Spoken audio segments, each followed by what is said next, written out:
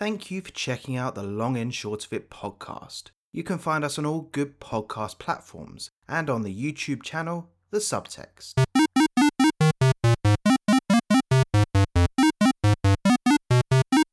Hello and welcome to the Long and Short of It, the podcast where we discuss each of the games in the MetaCritic Top 100 list.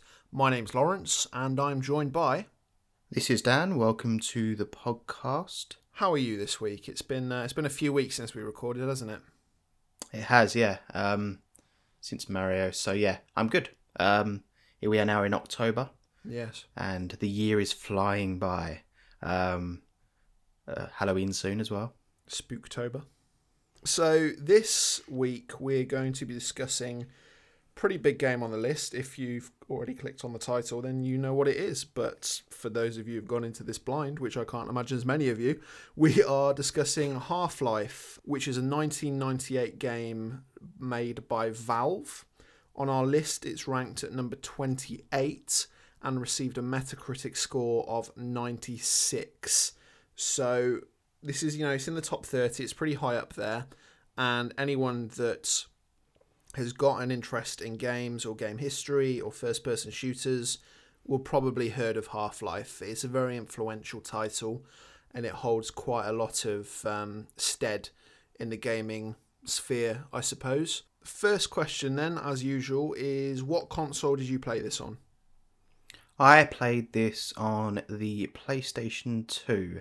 So in 2001, Gearbox Software, whom you may know from Borderlands fame, created the PS2 version. And yeah, it was alright. Playing on the PS2 controller. The frame rate is aiming for 60 frames per second, but doesn't quite reach it. There are some tweaks from the main game. There are additional rooms added for loading and some things like that. I think it looks a bit better than the original release, but not quite as good as any... I know that there were different mods for the original game, so it doesn't look as good as those, like the high-definition texture packs and things like that. It was alright. There's some points where it's a bit janky. I don't know if that's owing to the PS2 or if that's just in the game itself, but I've completed this game twice now. This is the second time I've completed it. So, where did you play it, and what's the story with the way that you played it? So I played the first 30 minutes or so on my PS2, and my PS2 sounded like it was about to take off. It was running so loudly. It sounded like a jet. It was ridiculous. And to be fair, my system is old, so I took it apart, tried to clean out the fan and get any dust out, put it back together, carried on playing Half-Life for a bit, and then my console just died. It gave me not quite the red ring of death from the 360, but the reset button was flashing red, which I believe, after doing a bit of research, means it's overheated. So I think I might have broken my fan while taking it apart. But can it run Half-Life? Well, this is the thing, because you mentioned as well that there is an issue with Half-Life being run on PS2s where it can be quite loud when it loads. Yeah, it's to do with the type of CD that they used. If it's an early game, obviously it was released in 2001. So I think as a cost-saving measure, you get some really early PS2 discs that are either on black discs or blue discs, and they don't run very well. The laser in the PS2 doesn't always read them very well. Yeah. I tried playing a game on my PS2 recently, and it just wouldn't run. That was a PS1 game though, actually, but I had to play it on PS3 instead. But yeah, so it's an issue that happens with some PS2 discs. Yeah. And unfortunately, this is one of them. Indeed. So luckily, I have a friend who was very kind enough to loan me his laptop, as for some reason Apple have made it so that you can't play games on, because I use a MacBook Air, you can't play games that are 32-bit on a MacBook anymore. I don't know why. But luckily, my friend Dan lent me a laptop. A bit of a shout out to him. He's got a Twitch channel called I'm Dan M. So if you want to watch some Twitch gameplay of games like, I think, Escape from Tarkov or a variety of other things like GTA 5, etc., go and check his channel out. Thought I'd give him a little shout out for supplying me with a laptop. But yeah, I played this on Steam on a laptop using an Xbox One controller, which was quite nice.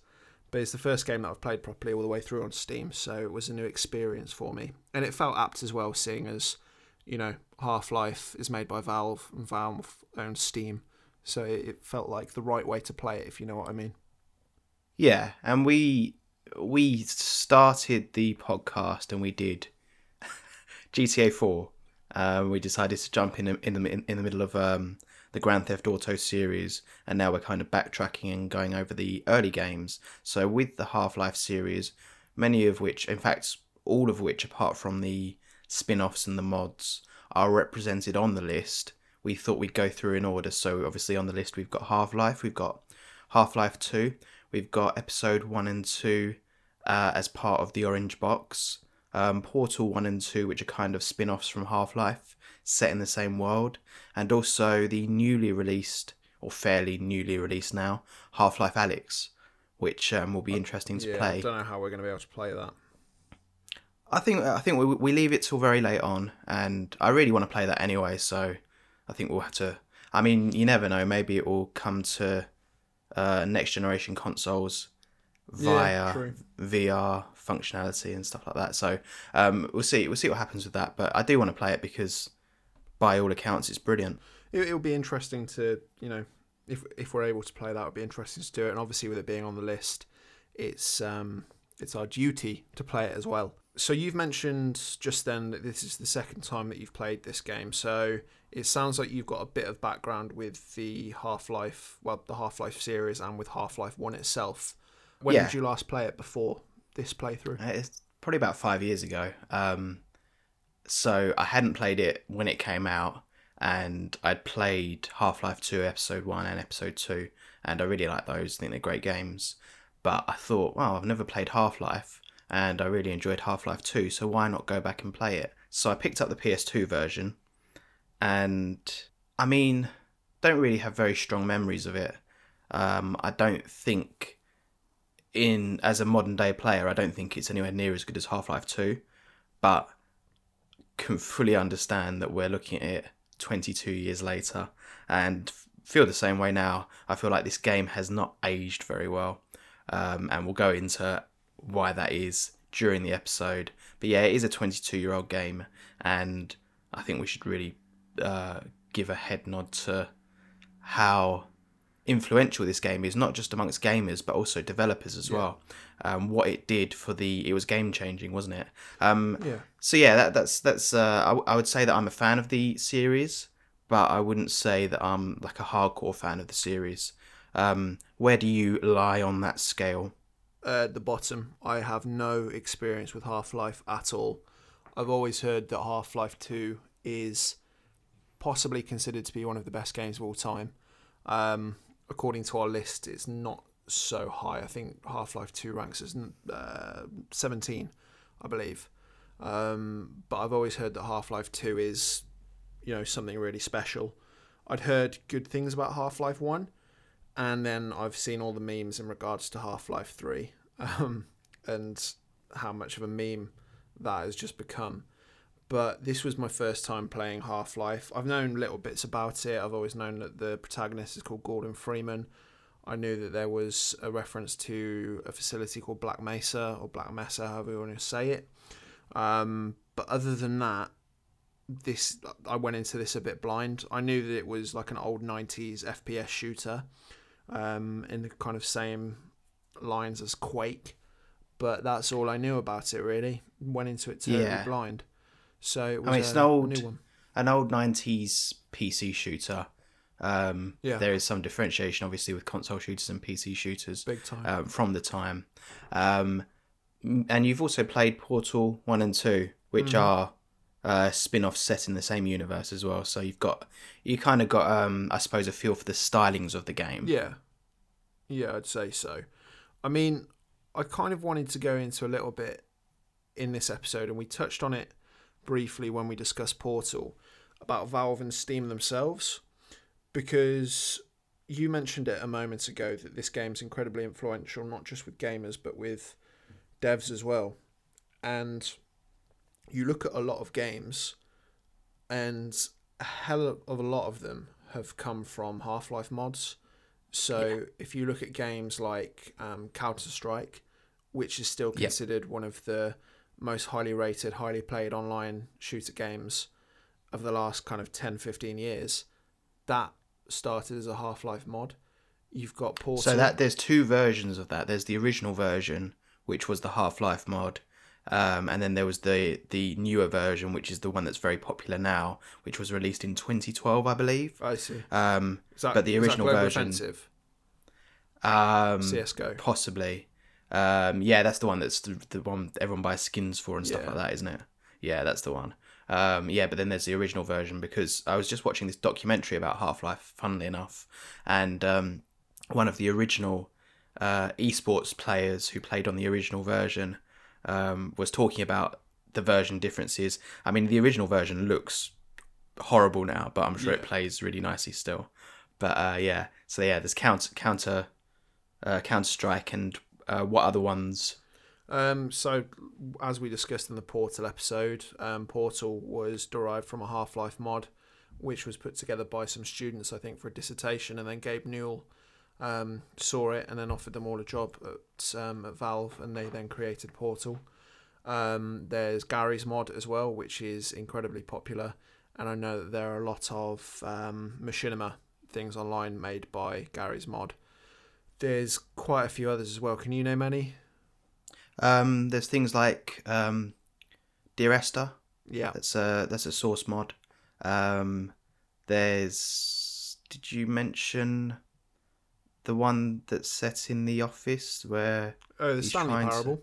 Yeah, the Stanley Parable. That's another one. Yeah. And of the original game, there's I mean the ones from the original game are not as well known. Obviously, they're running on a different engine. But there are some notable ones as well. Many of which were just simply Half-Life mods that were really successful. But what Valve has a history of doing is, if they see talented developers creating something special, then they tend to hire them and they become a part of Valve. Or if you're looking at the original Half-Life, many of the modders of that went on to become independent studios like Gearbox.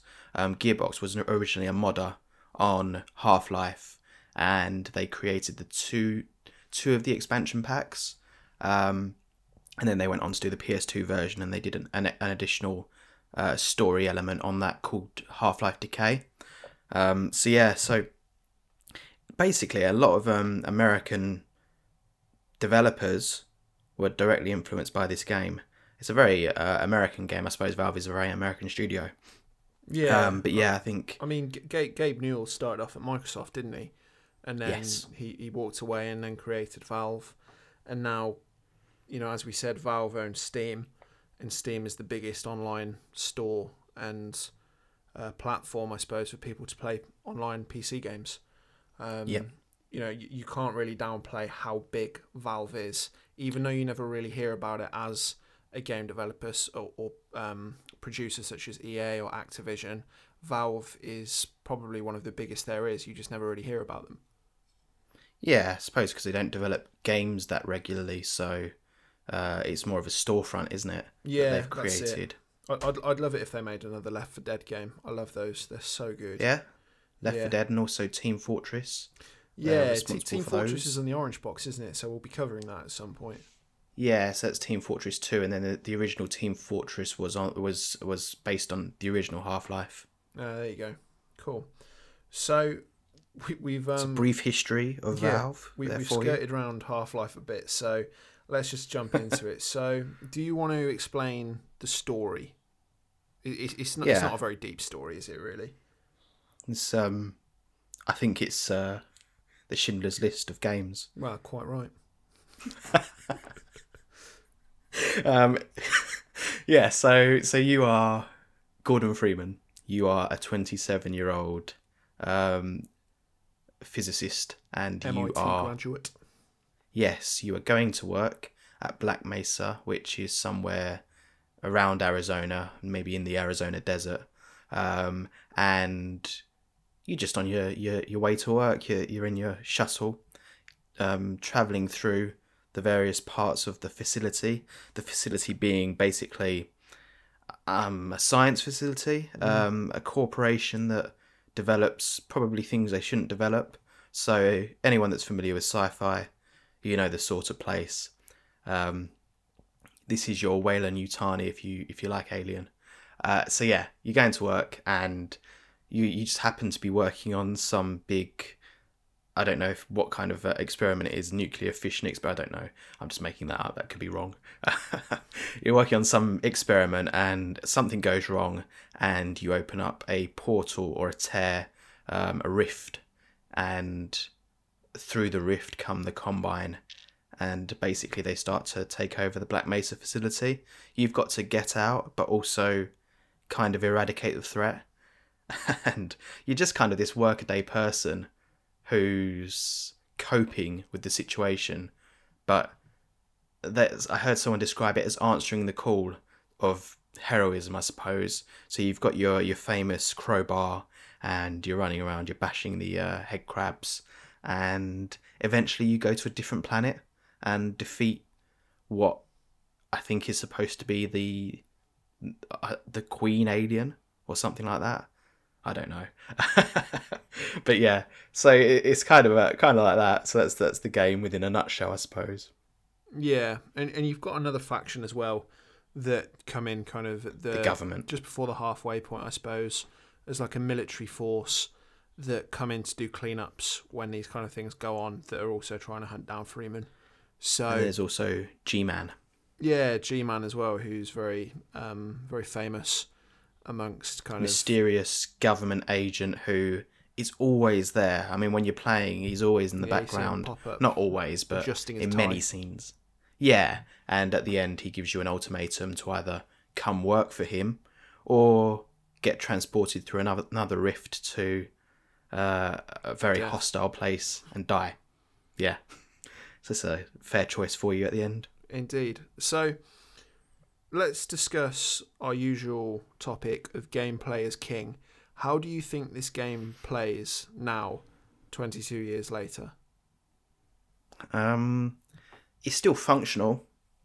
It still works. I mean, I remapped the button controls to, I suppose, kind of match more modern shooters on the PS2. I like the fact that they had that in there, that you could remap them.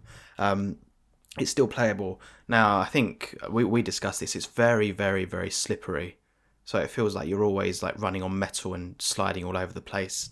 And then you might run into a wall and you might bounce back off the wall. And because a lot of this gameplay is based around platforming, funnily enough, first-person platforming, it can get really problematic. In terms of the shooting itself, it feels fine. Yeah. I don't know what the lock-on was like, or if there was a lock-on on the Steam version, but in the PS2 version, the lock-on's a bit shaky, and you don't always target who you think you're targeting. It can be a bit finicky, but yeah, it's all right. Like I said, I describe it as functional. That's probably the most I would describe it as, though. Yeah. The How about you? control and the handling was my biggest issue with this game, because I went into it not really knowing what to expect. I usually go in with a bit of a negative outlook on games that I've heard are amazing, because I just always assume they're not going to live up to the expectation for me. And with this game, there were frustrations and things like where I thought I'd done something, but I hadn't done the whole task, so I had to go back and repeat things, which was tedious and annoying, very much like my complaints with when we discussed A Link to the Past. But my main problem with this game was deaths through control, and I'm really glad that there's a quick save feature in this game, because the amount of times that I just died and reloaded because I jumped at the wrong time, or I'd flown off somewhere that I wasn't expecting, or I got crushed or something that I didn't see was there. It was, I wouldn't say maddening. It wasn't enough for me to be like, I don't want to play this anymore. But Annoying. It was frustrating. And it's the kind of thing that you don't really experience as much these days in modern games, because it's just not there. It isn't really a thing as much. Trial and error to the gameplay as well. Yeah, where big time. where you run into something, you don't really know what to expect, and you die, and then you reload and you try it again. But as you say, because you've got the quick save functionality, which is on the PS2 version as well, it's very easy to jump back in. Problem with the PS2 version though is it doesn't have any checkpoints, so you might go a whole level where you forget to save. Oh, really? And then you get thrown back a level before. I had that happen to me a couple of times. It was a bit annoying. See, I was all right. Literally, I was just hitting F6 every kind of few minutes, just doing it. To be fair, I was safe scumming it a little bit, but I don't really mind admitting that. Which I think leads me on to another question, which is this game fun? Yeah, I think so. It's frustrating, but I wouldn't say that I didn't have fun with it. I liked it, and you said before we started it you thought I'd probably enjoy it because I enjoy Portal. Well, I thought you'd enjoy the setting and the tone more than the actual game itself. Yeah, it is good, and it's very labyrinthian in terms of where you're going and the places that you end up. And I think there are definitely some sections that are a lot stronger than others, and there were sections where I wasn't having that much fun. But overall, I had a good time with it. I thought it was decent. It was functional, as you say. And I guess the way that I'd describe this game is like, it was all right. It was fine. I wouldn't go back and play it again, but it was fine. You know? Yeah. What about you? Would you say it's fun? I mean, I was asking myself this question yesterday. I got to the Alien section, which is really, really divisive amongst the Half-Life community. A lot of people really don't like it. A lot of people say it's all right. And that's the final chapter, isn't it? Zen.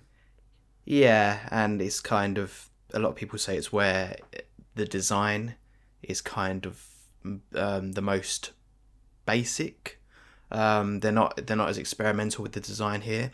Kind of feels to me like it harkens back to older PC shooters where you're on this alien world and you got sometimes a barrage of enemies. Not like in Doom or something like that, but still much more than you have faced elsewhere. And it becomes a real just a trial of fire, really. And I said to myself, I'm just not enjoying this at all. I'd rather be doing anything right now than just working my way through this stupid alien level. Yeah. So yeah. Just before we started recording this, I mean, we're recording this the Sunday before it comes out, so the 11th of October. And I was playing this up until about 10 minutes before we started recording. And I really wanted to try and finish this game before we recorded, but I didn't make it. I'm right at the end. I'm just starting the interloper section on Zen, so I've probably only got about half an hour of the game left. Would you say? I'd say 45 minutes to an hour. That interloper level is really quite long. And I mean, of everything that I've played of Zen so far, I'd agree that obviously it is very different and it doesn't quite fit in with the rest of the game. I don't think that's a problem, but I don't think it's as fun as the rest of the game was. Like I said, there were sections of the rest of the game that I didn't enjoy as much. I thought did get a bit tedious, but mostly it was all right. It was fine. But that last section of Zen, I think I'd have probably been with you on the, okay, this is a bit weird. I'm not enjoying it. I'm not having as much fun with this section. But yeah. I mean, I went through the motions yesterday. So I picked it up and I was on level 9. Level 10, sorry. No, level 9. Apprehension was the level. Mm-hmm. And I was working through, got to a level called residue processing. Yeah. Which is like a big, really platforming level. There's not many combat sections in there. And although, like we say, the platforming can be a bit finicky, it can be. I really kind of like the inventiveness of the platforming sections within there. I thought, okay, this is cool. So I really was getting and ducts and stuff. Yeah, and it was just one thing after another, and it just felt like a playground. Felt cohesive. Yeah, and I really liked that section. I felt like it was Valve at their most experimental, and I always like experimental stuff in games, so I was really enjoying that. And then a couple of levels later, you got surface tension, which aesthetically I think is great. You're outside, you've got all the maces in the distance, which are the the rock faces that you get, those really distinctive rock faces, and you've got the helicopter, and I love the aesthetics of that level, but playing that level is just really tedious because it's just combat heavy against loads of the guards. The first section of that surface tension bit where you come out on the side of the mountain. Yeah, it's really cool. It really reminded me of the section where you've just gone up the really long ladder in Snake Eater. Yeah. Do you know what I mean? You see where I'm coming from with that? Because you're going up different sides of cliffs and stuff like that. And obviously, Snake Eater came out, 6 years after that? 2003 or 4? Yeah. But yeah, I got a real kind of memory, I suppose, of Snake Eater from doing that section, which I thought was quite nice. Yeah, I really like that moment. I think that's a really cool moment, and there's lots of really cool moments within that level, but it's just punctuated by this tedious combat against these bullet sponge guards. But yeah, no, the surface tension was nowhere near as bad as Zen, and then you got to Zen and I was just literally losing the will to live, but I thought I'm going to keep pushing through because I just want to get it finished, and I gave myself a headache at the end of it, but got it done. And yeah, I, like you, have no desire to play this game again. No, and there were periods where I wasn't enjoying it as much, and it was a bit of a hassle for me to want to play it. Because at the same time, I've been playing Among Us at the same time, just for a bit of fun, which I've told you a little bit about, and it's a super fun game. And then I had to try and force myself to go back and play Half-Life occasionally. As well as that, I've also just restarted playing The Last of Us. So I've had a few games on the go, and playing Half-Life hasn't always been the one that I've wanted to play the most. But it's felt like a chore at times. Yeah, sometimes. Not often, but just occasionally I'd be like, oh, I've got to play a bit of Half-Life, got to put a bit of time. I was just been playing Bloodborne, and I got pretty obsessed with that. I was literally thinking about it all the time, working through it, playing little bits on my lunch break, and I really loved that. It was great. And then I thought, I've got to plug away at Half-Life, because I knew it's a fairly long game. That's the other thing. Yeah, I think I've logged about 10 hours, and I'm, like you say, about an hour away from the end. Yeah, and I think, what the thing says, that website, How Long to Beat, says 14 hours roughly to beat the game. Yeah, I'd have been done in about 11 and a half, I reckon. Yeah, so I think obviously it varies from person to person. I have no idea how long I spent. I know that I spent a long time yesterday. I played it in about 3 chunks where I was just working my way through, and I just always was thinking. So I started playing Nier Automata after I completed Bloodborne and all the DLC, and I thought I'd just rather be playing that as well than playing this. It's the interesting thing with this podcast, isn't it? Because we're playing some really, really big games, and the next couple of games that we're doing, you could argue that they don't come bigger than the next few that we're doing. And as well as that, we also do the games that we're not looking forward to as much as well. And we've got a lot of those on the horizon. But I kind of see Half-Life as a bit of an in-betweener. It wasn't a game that I was super looking forward to, but it wasn't a game that I was dreading playing either. I just knew that it had to be done, I suppose. Yeah. It's that middle ground for me as well, in terms of there are games that I really, really don't want to play, but I was kind of pushing for us to play this because I knew that we wanted to get the Half-Life train rolling, and I'm really looking forward to playing Half-Life 2 again, and episode 1 and 2, and eventually playing Half-Life Alyx. So I thought, well, may as well just get it done, and it's kind of a middle ground for me, whereas there's some, I say it every time, Civilization that are just not for me, and I know they're not for me. Whereas I think in 1998 this would have been for me. It's just, I feel like the genre's come a long way since then. Oh, massively. I mean, in some ways it hasn't, but in a lot of ways it has. And going back to this is just, it's hard. Well, we said it in the Super Mario episode, and we said it in the Zelda episode, that with big franchises like this, it'll be the same for Metal Gear Solid as well when we come to covering that. That it's interesting to see where these games started out and to see where they go. Yeah, and exactly. then looking back to see which one was the best in that series, how far has it come, what changes did they make, did a lot of the changes, were they for the better? And I think it's very interesting asking those questions when we do cover franchises on this podcast, especially when all of the games in a franchise are on this list as well. I think it's I think it's an interesting discussion to have. Yeah, I fully agree, and I think it's going to be really interesting going back and playing Half-Life 2 and Episode 1 and 2. I think you're really going to enjoy those. I think what I was going to say about this game was that this is, for my money, in terms of, from what I can think of, this is the earliest example of a very kind of linear, set piece heavy shooter. So you don't really you don't have any cutscenes. Everything's in game. Everything happens around you, the character. Now you compare this to GoldenEye. GoldenEye is also brilliant. In fact, I think I prefer GoldenEye, but again, I played that at the time, so there could be an element of nostalgia there. But you compare this to GoldenEye, that was level based, obviously. You never see the in-game cutscenes, if you can call them that, or in-game scenes were limited to one person talking to another person. Whereas here, you've got big tentacles attacking guards. You've got stuff going on around you all the time, and I feel like other games really took this idea and ran with it. So other games we've played on the list, you got Modern Warfare 2. Halo. They just taken the idea and run with it. And it started here in this game, and it's really impressive. So the other thing is, obviously, you got levels in almost every shooter before this. This game does away with levels. You have chapters, Yes. and it's fluid and fluent, and your transition from one chapter to the next is literally a bit of text along the bottom of the screen.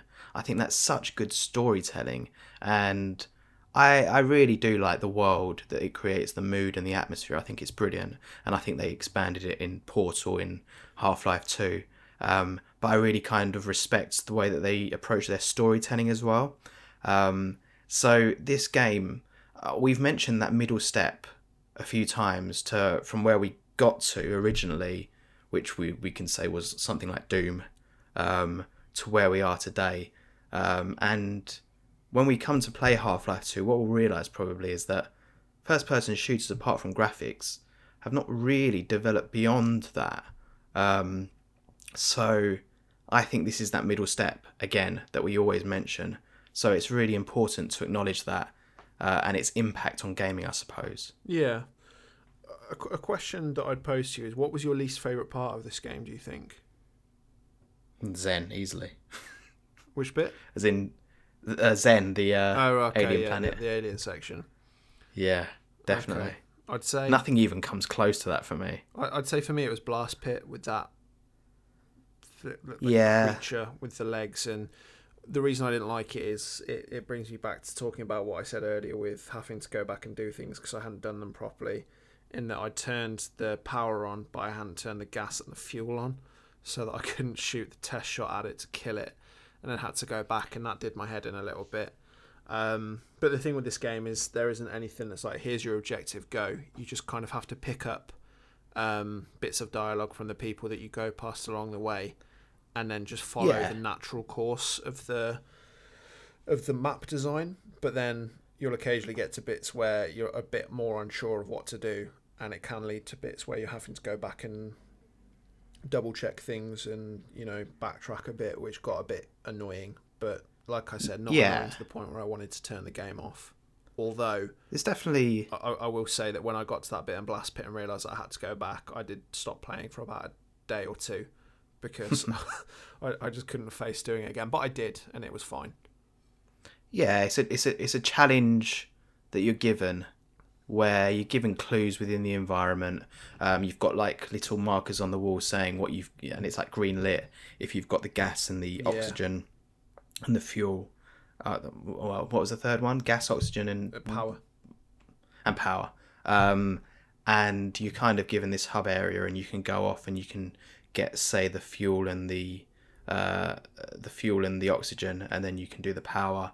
But To me, that was okay. I mean, it could have steered you in the right direction a bit more, but at least there was some level design there. Whereas in Zen, it's barely there. It's just very very much by the numbers shooting stuff. Yeah, it's like you say. I feel that Zen is a very divisive section, and the little bit of it I played, I can understand why. So Although I like the the next double jump. question I would pose to you, which would be the question of the week, which I spent a good bit of time thinking of, is do you feel does Half-Life, does this game feel like a prequel to arguably one of the best games ever made?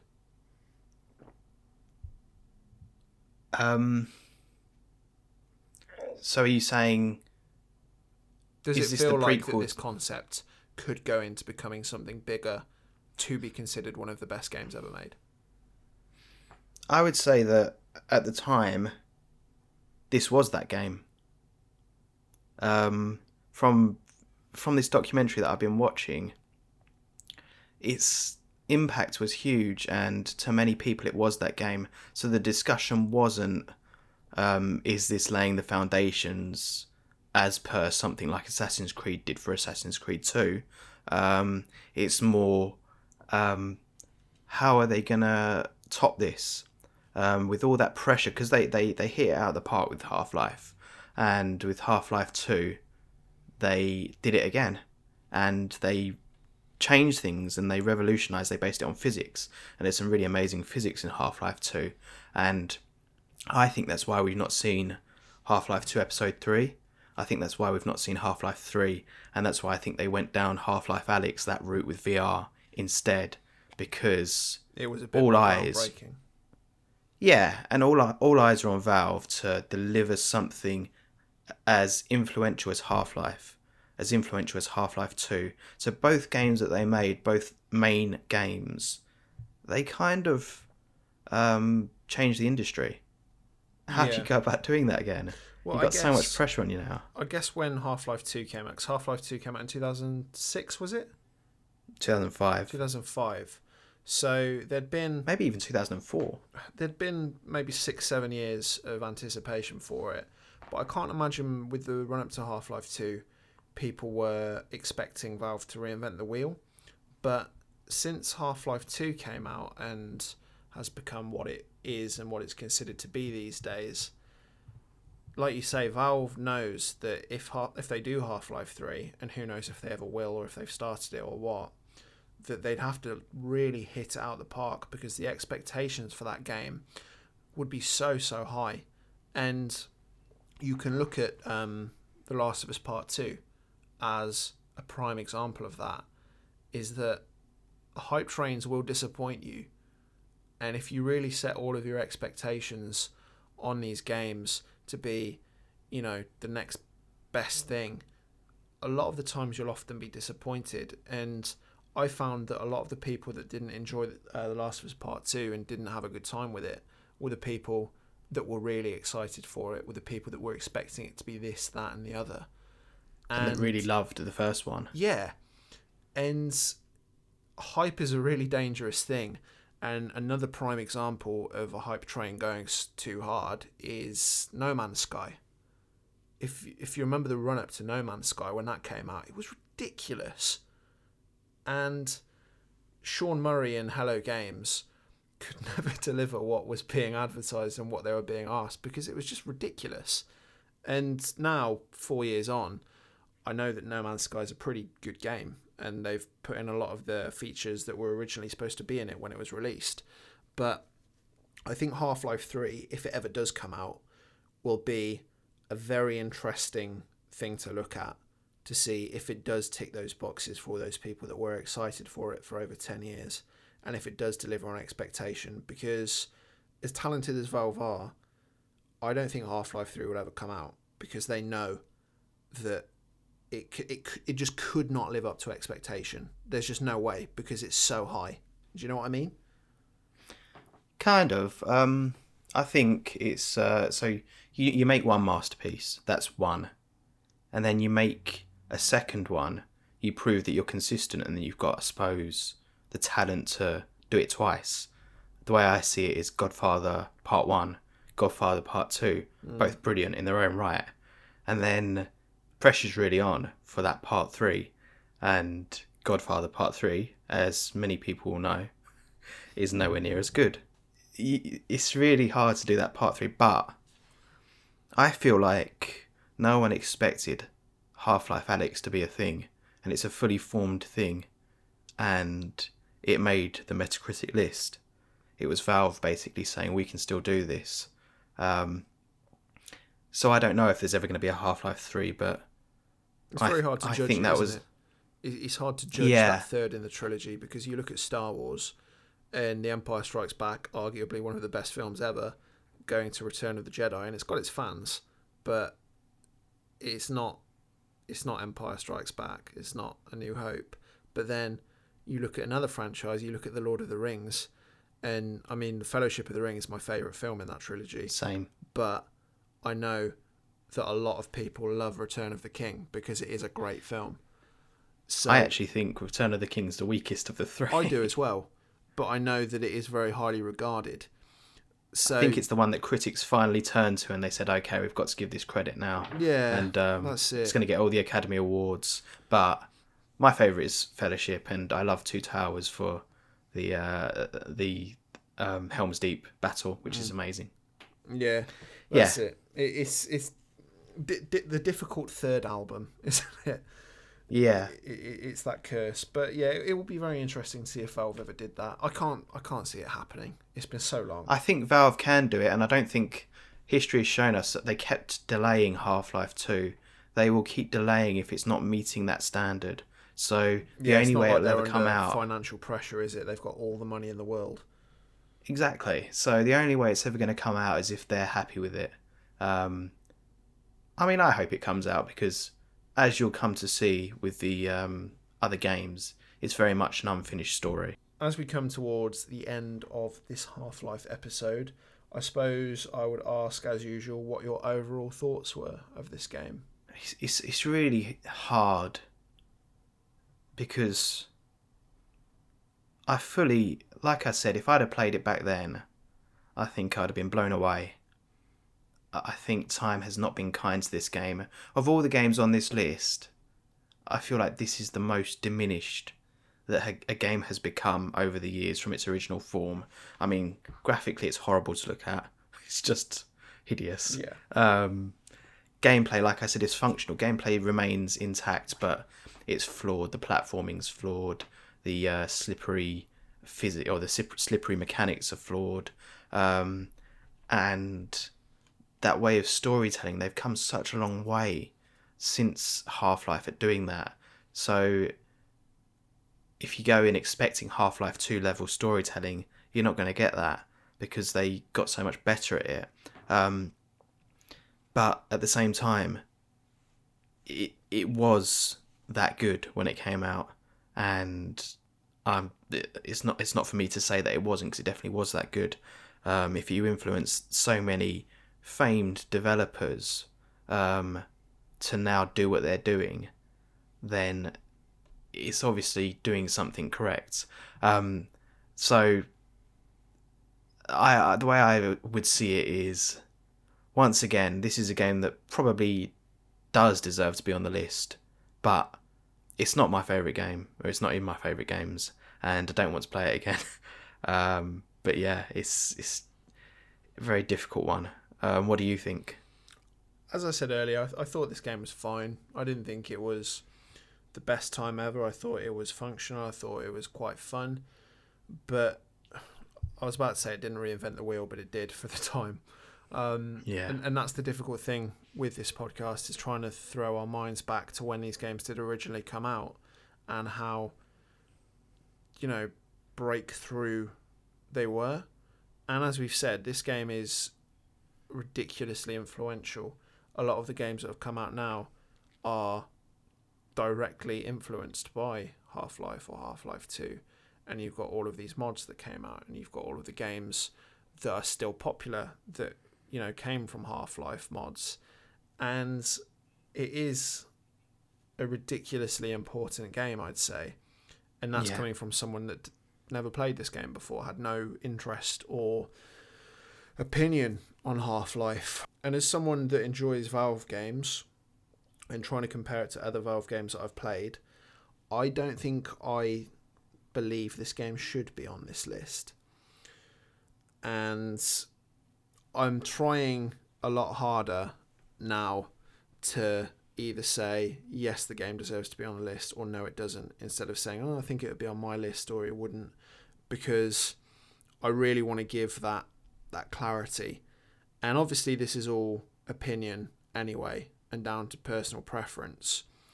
But from looking back at it and looking at other games that came out in 98 and other first-person shooters that came out around that time, I respect its influence, and I know that we wouldn't be where we are today, perhaps, without this game.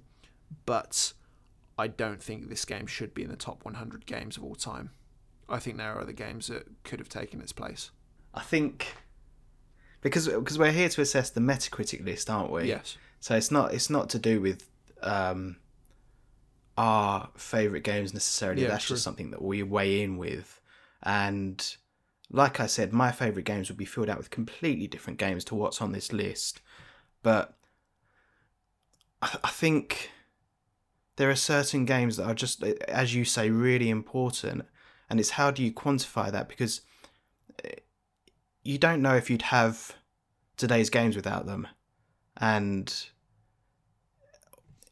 it's hard for us to say in 2020 that Half-Life released in 1998 that influenced literally hundreds and hundreds of games directly through mods and indirectly through developers to people playing the games. I think it's really hard for us to say yes or no. I mean, if you're saying, does it deserve to be on this list in 2020? No, definitely not. But does it deserve to be on this list full stop? I think it does. So October is going to be a little bit different for us. We usually try to push out, a game every week, and then maybe 1 week we'll have a week off. This month, however, we're going to be doing, because this episode is launching on the 15th of October, and then after that, our next episode will be coming out on the 29th of October, just before Halloween. And that is by design, because we're going to be doing a Halloween special. So I know it's a game that you're very excited to play, because I've never played it before, so I think you're keen to get my thoughts on it. But do you want to reveal what we're going to be doing for Halloween? Yeah, so we're going to be playing one of the only horror-themed games on the list, which is Resident Evil 4. And if you know me, you know that I love this game. And you don't really have much experience with it, so it'll be an interesting one. No, I've played Resident Evil 1 on the GameCube. Played it for about half an hour before I physically couldn't play it anymore because of the camera. Yeah. But I'm interested to go into this one because I know that you really like it. I know a lot of my friends really like it, and it is, considered to be up there. And everyone loves Leon Kennedy and the chainsaw guy that cuts your head off. And I think Dr. it should be Salvador. an interesting episode. Yeah. So are you going to try and complete it? Yeah, absolutely. I think I've already got it on the PS4, or if not, I've got it somewhere. So I'll try and get through it, try and finish it, so I can give a fair opinion on it. It's one of those games that I've wanted to play for quite a long time, so it's finally an excuse to do so. Yeah, definitely. Excellent. Okay, well, that wraps up Half-Life. I feel that we've left it relatively ambiguous there at the end. But Yeah. I think as we go on, and when we cover Half-Life 2, Episode 1 and 2, I think it will become a lot more nailed down with our opinions. But that wraps up Half-Life. So, as per usual, if you want to find us on social media, we're on Facebook, Instagram, Twitter. You can email us at thelongandshortofitpodcast@hotmail.com. If you want a visual aid when listening to this podcast, you can find a video format on Dan's YouTube channel, The Subtext, where not only episodes of our podcast are uploaded, but also in-depth reviews about other things. And yeah, as usual, we appreciate you listening. We really enjoy doing these, so thank you very much for supporting us and listening and following, etc. And if you are enjoying it, please share it with a friend or family member who you think would enjoy it as well. Any last words from you? Nope. Just see you on the next one and enjoy October and the build up to Halloween. Indeed. We'll see you for Resident Evil 4 on the Halloween special. So, yes, cheerio. What are you buying?